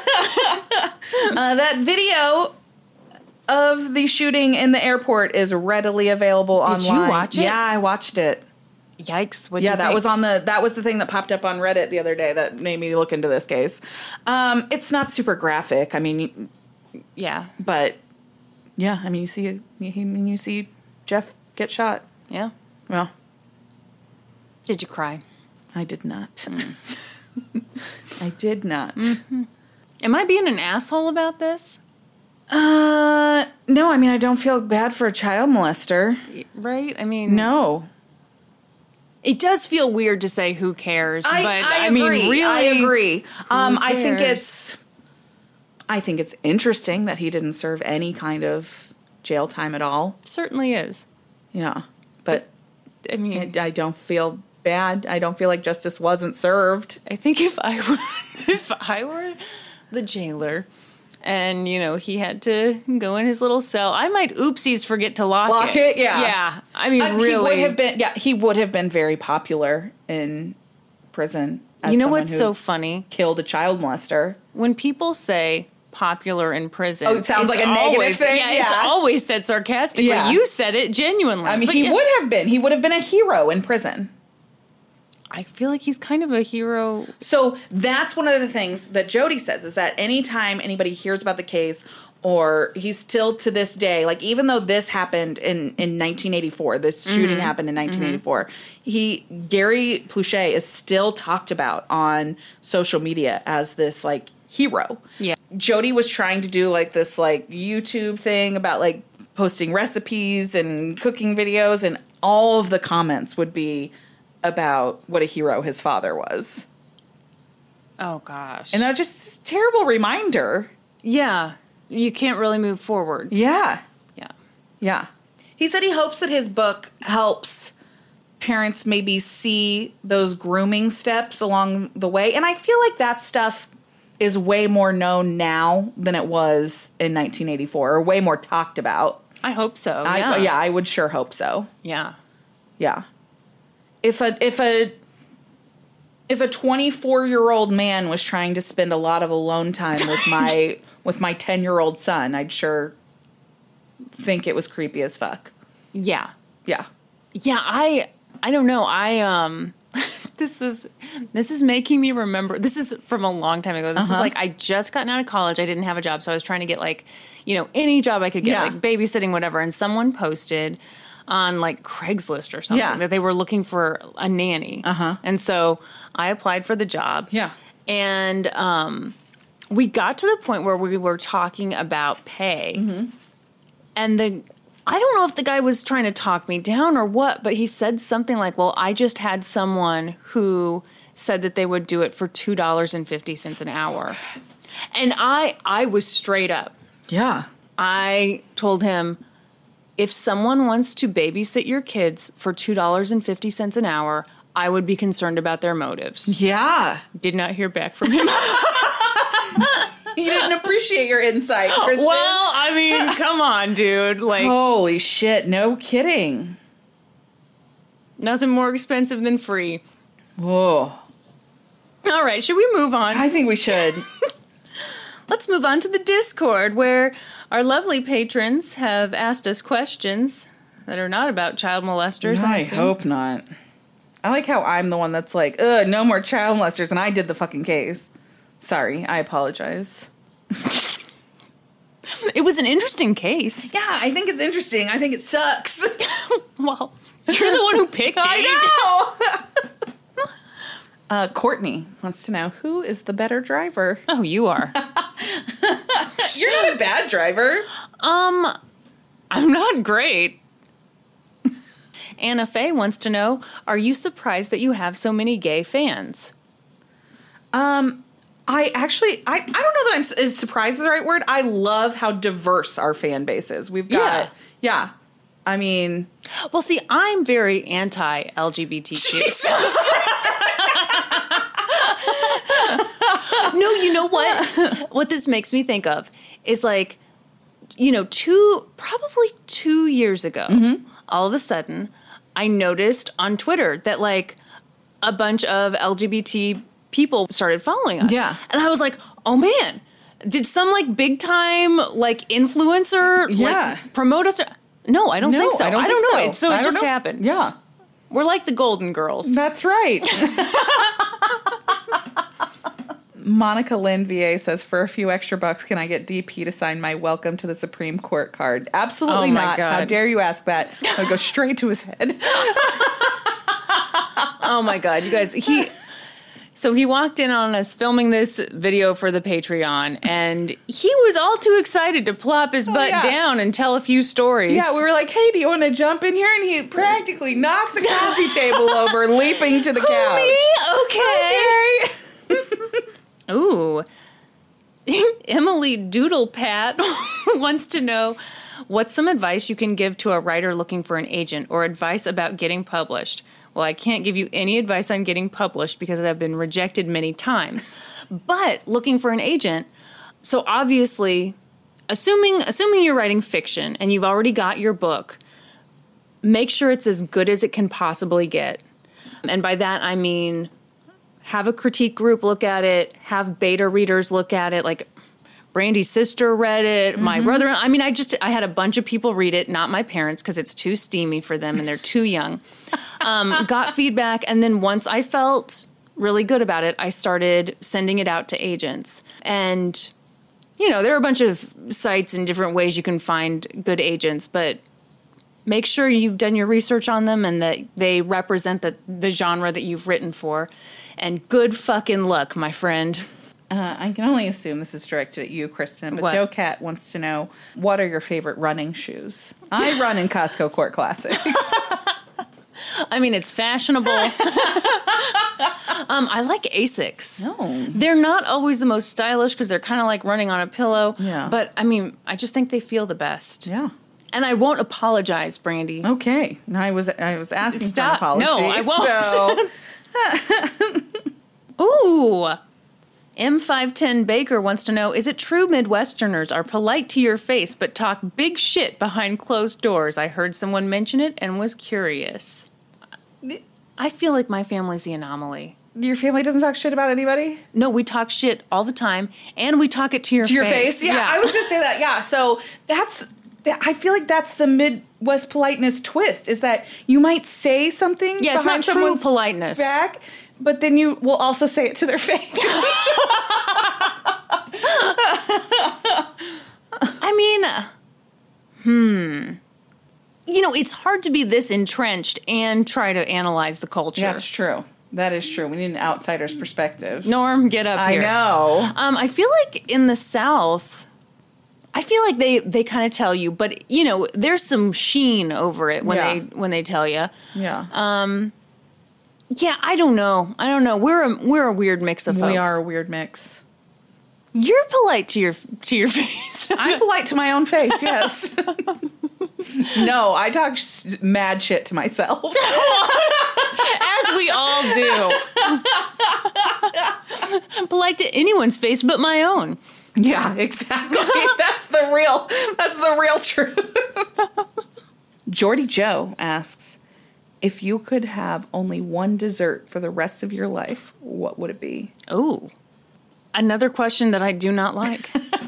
Reminds me of the makeup question. Yeah. When we were asked, if we could only have one item of makeup, and we broke out in hives just at the thought of it. I feel like it'd have to be cake for me. Like no. Mm-mm. What? No, you can't do that. Cake? Cake, yeah. It's too generic. I have a specific cake? Yeah, you're trying to umbrella in a bunch of other desserts. I'll pick a specific cake. I will pick German chocolate cake. Oh, okay. Good Because choice. it basically has a candy bar on top of it. Why like are you 2 acting like desserts you've in one. hacked this question? It's 2 desserts in one. Saboteur! That's right. Beat that answer, Kristen. Well, I didn't realize it was a contest. It's our own thing. I would also like to answer cake. What kind of cake? You made me pick a flavor. No, I guess maybe I'd do custard. I'm not happy with the answer, though, and I'm the one who came up with it. Yeah. I don't know, man. You know what? I get sad as if this is actually going to happen. It's not a real thing. Yeah, I need to calm down. Apple pie. Like I have kind of fucked myself a little bit, though, because as far as cakes go, German chocolate cake, a little on the dry side. I could have picked a way better cake. Well, you can change your answer. I've already You're not locked in. You're not locked in. I already locked my answer. Okay. I don't know. You picked apple pie? I'm depressed. I'm so depressed with my answer. No, I would choose, I'd choose the Razzle Dazzle from Sheridan's. And I'm sorry, Brandy. Yeah, I hate that answer. You don't have to like it. I'm going to eat it. It's okay, guys. Vanilla custard, a chocolate bundt cake, fudge, and raspberries on top. Now, that's like a 3-in-1 dessert, ma'am. It is kind of a 3-in-1 situation. So, suck on that. I will not. Nerferdus wants to know what our favorite video games are. Here's the truth. Do I admit this on our podcast? What are you about to admit? I have never been a video game person. However, we just got a Switch. I've been playing the shit out of Super Smash Brothers. It's so fun. I can only play one character. Which character? Meta Knight. I lose with everybody else. It's basically evil Kirby. Yeah. Sounds like some user error going on there. It definitely is. I'm terrible, except for with Meta Knight. Yeah. So I think people already know that, I used to think I was really good at video games just because Kyla really sucked at video games. Now you're comparing yourself against Norm. You know what? That's true. Yeah. That's true. Yeah. Yeah. He's the fucking gaming historian. He's the gaming historian. He always makes me look to the floor when he enters a room. You guys, he's in such a bad mood right now because the pantry has almost killed him. He's doing a reno job. Big home project. The man's a perfectionist. 3 times yesterday I told him, don't let perfect be the enemy of good. And I think Did you think that was supposed to help? Okay. I would be so pissed if you said that to me. Hold on. Let me tell you. As someone who's exactly like Norm, I'd be like, fuck off with that, Kristen. Well, he did want to launch me out of canon, I think. But no, let me tell you what he was doing, okay? Okay. It's a pantry. It's a small pantry. Yeah. He has done a ton of work. He took down like this nasty old plywood. He put up drywall. He's doing the whole deal. And yesterday he painted the inside of it. Yeah. And for whatever reason, he's not super confident about his painting skills. He did one coat, thought it looked like crap. I was like, it's fine, it's one coat. You know, you'll do the other coat. Did the other coat. And he wasn't super happy with about a 1-foot-long section in one corner of a dark pantry. Yeah, but no one's going to fucking see. And the only reason he could see it was because he had a flashlight on Lord. it. Yeah. So yes, I did say, don't let perfect be the enemy of good. And I would have told you to fuck right off. Okay, but I mean, come on. Am I right or am I right? You're definitely right. But in that moment. So what he wanted to do, we might have to cut all this. He wanted to prime it again and paint it all over again. That sounds like Norm. I told him he was being insane. And he said, am I? And I said, yes. And then we ate pizza. Very good. Yeah. Adjusted for Inflation asks, Brandy, would you rather walk through the spider house or do an art heist case for the show? I'd fucking do an art heist case, obviously. If you think I'm stepping foot in that fucking spider house, you're insane. Although somebody did say it just sold. Did you see that? Somebody tweeted us. I've got a much more important question. Anyway, so I guess I'd do an art heist case and I'd hate every second of it. Here's my question. Okay. Would you rather pull off an art heist, or try to, or spend an entire weekend in the spider house? A weekend in the spider house? Yeah, that, or you got to go steal one of the Monets from the Nelson Atkins. Oh, God. Good fucking luck, lady. That is terrible, because you know I'd pick the fucking spider house, because I can't break the law. That's horrible. Okay, let me see.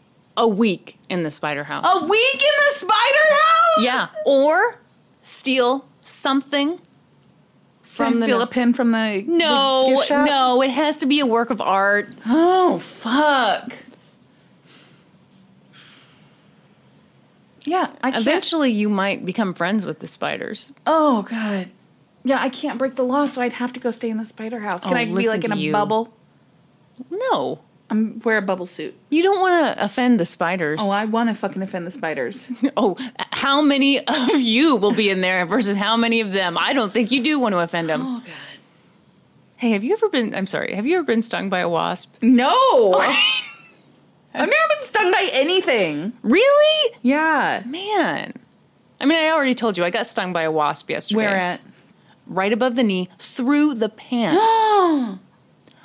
Wasps are assholes. They're like Oh, super my God. aggressive. It's so funny because like all this wasp knowledge from your whole life like hits you after you Yeah. get stung. But like I was doing yard work. Yeah. And this bug landed on me. Yeah. And I thought I brushed it off very quickly. No, it stung the shit out of me. Then I realized, oh, that's a wasp. And of course, wasps, once they sting you, they're not like, peace out, bitch. No, he was They like, just keep stinging you. yeah, so I ran like hell, screaming, fuck, fuck, fuck, all through the neighborhood. And then I ran inside the house and plopped down and pulled off my pants. And that's the end of the Do story. you have a mark? Yeah, I have a mark, and it still hurts today. It does? If I put all my weight on the leg where that fucker stung me, it hurts. Okay. What? If I poke right here real hard, it hurts. What do you mean? Okay, when I am walking and I do like right now. What? That's not unusual to put all your weight on one leg. What are you doing? Wheeling around places? I mean, come on. Wheeling around? Like, what does that even mean? Well, like where you don't have any weight on your legs. What about when you're in the shower? And you're like, scrub-a-dub-dub in one leg. Don't you Yeah. lift one up? Yeah? Yeah, so that leaves all the weight on one leg, Brandy. Okay. Brandy. All right. B. Egan. What's your grossest habit? Oh, I'm perfect. Brittany asks, what's your grossest habit? I have no gross habits. You for sure do. No, I'm, just practically perfect in I every have way. a disgusting habit, but I don't do it regularly. She sniffs the crotch Oh, of her... God! Not regularly, guys. Don't worry. It's not weird. It's not regular. It's just like once a week. I pick my toenails. Ew, no! But I won't do it if they're polished, so I keep them polished so that I won't do keep it. the polish on those Yeah. puppies. Yep. Yeah, it's gross. I mean, I do all kinds of gross things all the time. I mean, the grossest one, who knows? Who's to say? Put a camera on me and you vote. What do you mean you do all kinds of gross stuff? I don't know. I mean, I feel like I'm Oh, you know what? Here's an example of me being gross. Yesterday, when my husband was, working like hell on the pantry, he had headphones in. Mm-hmm. And as I was coming down the stairs, I belched tremendously.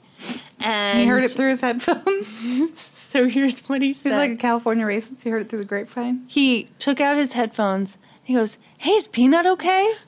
He thought it was Peanut barking. Oh, God. And I had to explain to him that I was disgusting. And he said, "You're always beautiful to me, darling." Yeah. It's a storybook romance in this house, for sure, as you've seen many times. Last week with the mulch. This week again with the mulch. The mulch is becoming quite a point of contention here at the Caruso household. Okay. If my body comes up missing. So. Norm asked me if I'd get her feet. Yeah, so. Okay, you tell me. Weigh in, Judge Judy. Okay, so I've been doing a shit ton of yard work. You should see her tan lines. They are banging tan lines. Yeah, it's just a ton of work. I'm out there with my good friends, the wasps and the poison ivy. And, Norman's doing a lot of stuff around the house, but he's just not doing much yard work. Yeah. And so I've wanted to mulch this one area where we have some flowers. I've wanted to mulch it for over a year. And Norman has told me not to because he wants to move those flowers to a different area and he doesn't want to have to pick up a bunch of mulch because he wants grass in that area, blah, blah, blah. Kristen mulched it anyway. And like a total badass. What was your guy's name? Gary what? Gary Bluchet. Much like Gary Bluchet, I followed my own rules. I did the same thing with some gravel that he had out in the driveway for a while. I took it and I put it places, and he was unhappy for a little while, but then he got over it. Uh-huh. And so today, after I put down that mulch, I was like, okay, I'm just going to tell him what I did. And really, how mad can someone be when it looks this good? The answer is quite mad. Quite mad. Quite mad. Pray for me, everyone. Snapple, I will never tell. What? Unless we do a book and then I include it in the book. Or if we do a bonus video, I'll show you that. What are you even talking about? You got to use your words. Snapple wants to know what my secret is to my chocolate chip cookies. That should be a bonus video. Snapple, you personally sign up at the Supreme Court level. Are you already a Supreme Court member? What if she's a Bob Moss and she drops down? Cost us $3. Yeah. You give away your recipe Snapple, and you we recruit lose money. 3 people to the Supreme Court level. And I will do a bonus video of my chocolate chip cookies and tell you the secret. And please recruit them the way you would recruit for any MLM. Tell them that, you are somehow making money by supporting this podcast on Patreon. You're richer than ever before. You quit your day job. What else do they tell you? That your hair will be shinier and your skin will look better. That's right. And they always have vacation pictures. Oh, yeah. Always. You can go on this all-inclusive vacation for free. It was free. Brooke McF asks, did you guys ever get the cookies I sent? What cookies? The sugar cookies with our designs on them. Yes! Yes! Oh my gosh, those were so cool. Amazing. Did we not say thank you? You know what? We bragged about it on Facebook, and I don't think I don't think we ever. Brooke, we're assholes. We're assholes. Never send us cookies again. We took a lot of pictures of them, and we ate them. Yes. And our moms thought they were very cool. Yes. A Mayman 8 who later asks if anyone knows how to change their name in Discord. I'm sorry, I don't know that. You'll have to talk to tech support. But she asks, they ask what favorite movie snack is. My favorite movie snack is Milk Duds. Talk about a snooze fest. What? Milk Duds are delicious, and they'll last the entire movie if you eat them properly. What, just suck on them? Mm-hmm. Eat them properly. Like you've got some secret method. You don't even watch movies. What's your favorite TV snack? Is that better? What do you eat when you're watching your stupid reality shows? Wow. Oh, my. You know what? Just a bunch of German chocolate cake. That's what I do. And you're like, this is pretty good, but a little dry. A little dry. You know, if I were signing up to eat just one dessert for the rest of my life, I think this would be a bad choice. Oh, Alex Bobalix wants to know, I'm sober from soda for 24 hours. Any advice on how to stay strong? I'm jonesing. See, I only ask because you and all your beverage knowledge. Yeah. I mean, what do you say? Wow, you're really screwing the pooch on this. Wow, you don't know. My God. I would say get some flavor enhancers for water. So they make all those like little packets you pour in your water, or those little like. Those are weird to me. I think they're weird too.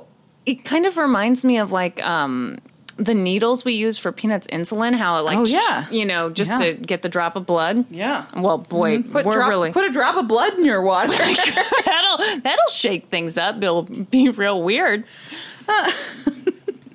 Sorry, Alex, we failed you. Yeah, I don't know. I like lots of alternatives to soda. Get yourself some. I like Vitamin Water Zero. I like Gatorade Zero. Those are things I drink frequently. I like a good Hint water. Oh my gosh, you need to tell them what happened with my dad. So DP was over here, and he was getting ready to leave. Yep. And he got himself, he snuck to the basement. He did sneak to the basement, but then he like tripped. He fell on the stairs coming up, I think. Yep. I'm concerned he may have hurt himself, because when you asked if he was okay, it was a delayed answer. He's fine. Anyway, he got a Hint water. And I don't know, we were talking about... What were we talking about that I told him the cost of a Hint water? I can't remember what it was, but you at some point were like, yeah, it's like $1.25. Yeah, Hint waters are like $1.25 a water. And the look on his face... I'm so familiar with it from my childhood. He reacted the way another person would react if they'd been shot. He stepped back, he goes, oh! And I was like, Brandy, we don't tell him the price of things. Yeah, I apologize. Because I was like, oh man, my mom loves Hint waters. Yeah. And you may have just ruined... Oh, no! Ray, I'm so sorry. I'm so sorry. But yeah, So then he was arguing with me about the price of Dr. Pepper. He was trying to tell me that you can get a Dr. Pepper for 50 cents. And I said, where are you going that you think you're getting a Dr. Pepper for 50 cents? 1992. Yeah. And he's like, you go over to Walmart, get yourself a 24-pack. And I was like, that's not what we're talking about. Yeah. You can't buy one can of Dr. Pepper at Walmart for 50 cents. But see, my dad would never go into a gas station, a grocery store, and pick a single soda out of those refrigerated machines, because that's how they get you. That's how they get you. That's how they get you, Brandy. He's going bulk or nothing at all. So anyway, in conclusion, Brandy ruined Hint water for my mom. I'm so sorry. Should we move on to Supreme Court inductions? Fuck yes. Okay, that's a lot of enthusiasm. Very excited. Somebody threw some shade at us today on Twitter. Man, oh man. They think we've been doing books for too long. We have been doing books for a very long while, but we've got a long list to get through. There is a long list. Because we're super popular. Oh, God. So don't hate us for being so popular. Much. That made me very uncomfortable. Brandy, does it help that I don't really feel that way? I can do names. Oh, Oh, I'm sorry. You think you can handle the names? Kristen, did you just read through the list and see that they were all super easy names? And I was like, I can handle it. Okay. All right, you take the names. Katina GD. Maggie Nelson's Bluets. Spencer. The Black Dagger Brotherhood series by J.R. Ward. Cheyenne McMillan. The Coldest Winter Ever by Sista Soldier. Tika Moon. Beauty Queens by Libba Bray. Annie. I don't like picking favorites, so my favorite genre is suspense/mystery. Janya? Did I say genre? You sure did. I meant genre clearly, Kristen. All right, Samantha G. The Good Girl. HHH. A Tree Grows in Brooklyn. Katie J. The Harry Potter books. Coral P. Dante's Inferno. Becca J. Anything by Carl Hyacin. Did you do this on purpose? No. Well, I mean, in a way, I did pick the easier one. Francesca L. Anne of Green Gables. Angela Faber. The Stephanie Plum series by Janet Ivanovich. Kathy V. Raise High the Roof Beams by... What? What? Raise High the Roof Beams, Carpenter and Seymour, an introduction by J.D. Salinger. Really? Mariah L. I think that's Maria. Oh, Maria. Maria L. Why Men Love Bitches. Ooh. Welcome, To bitches, to the Supreme Court. Thank you guys for all of your support. We appreciate it so much. If you're looking for other ways to support us, please find us on social media. We're on Facebook, we're on Twitter, we're on Instagram, we're on Reddit, we're on Patreon.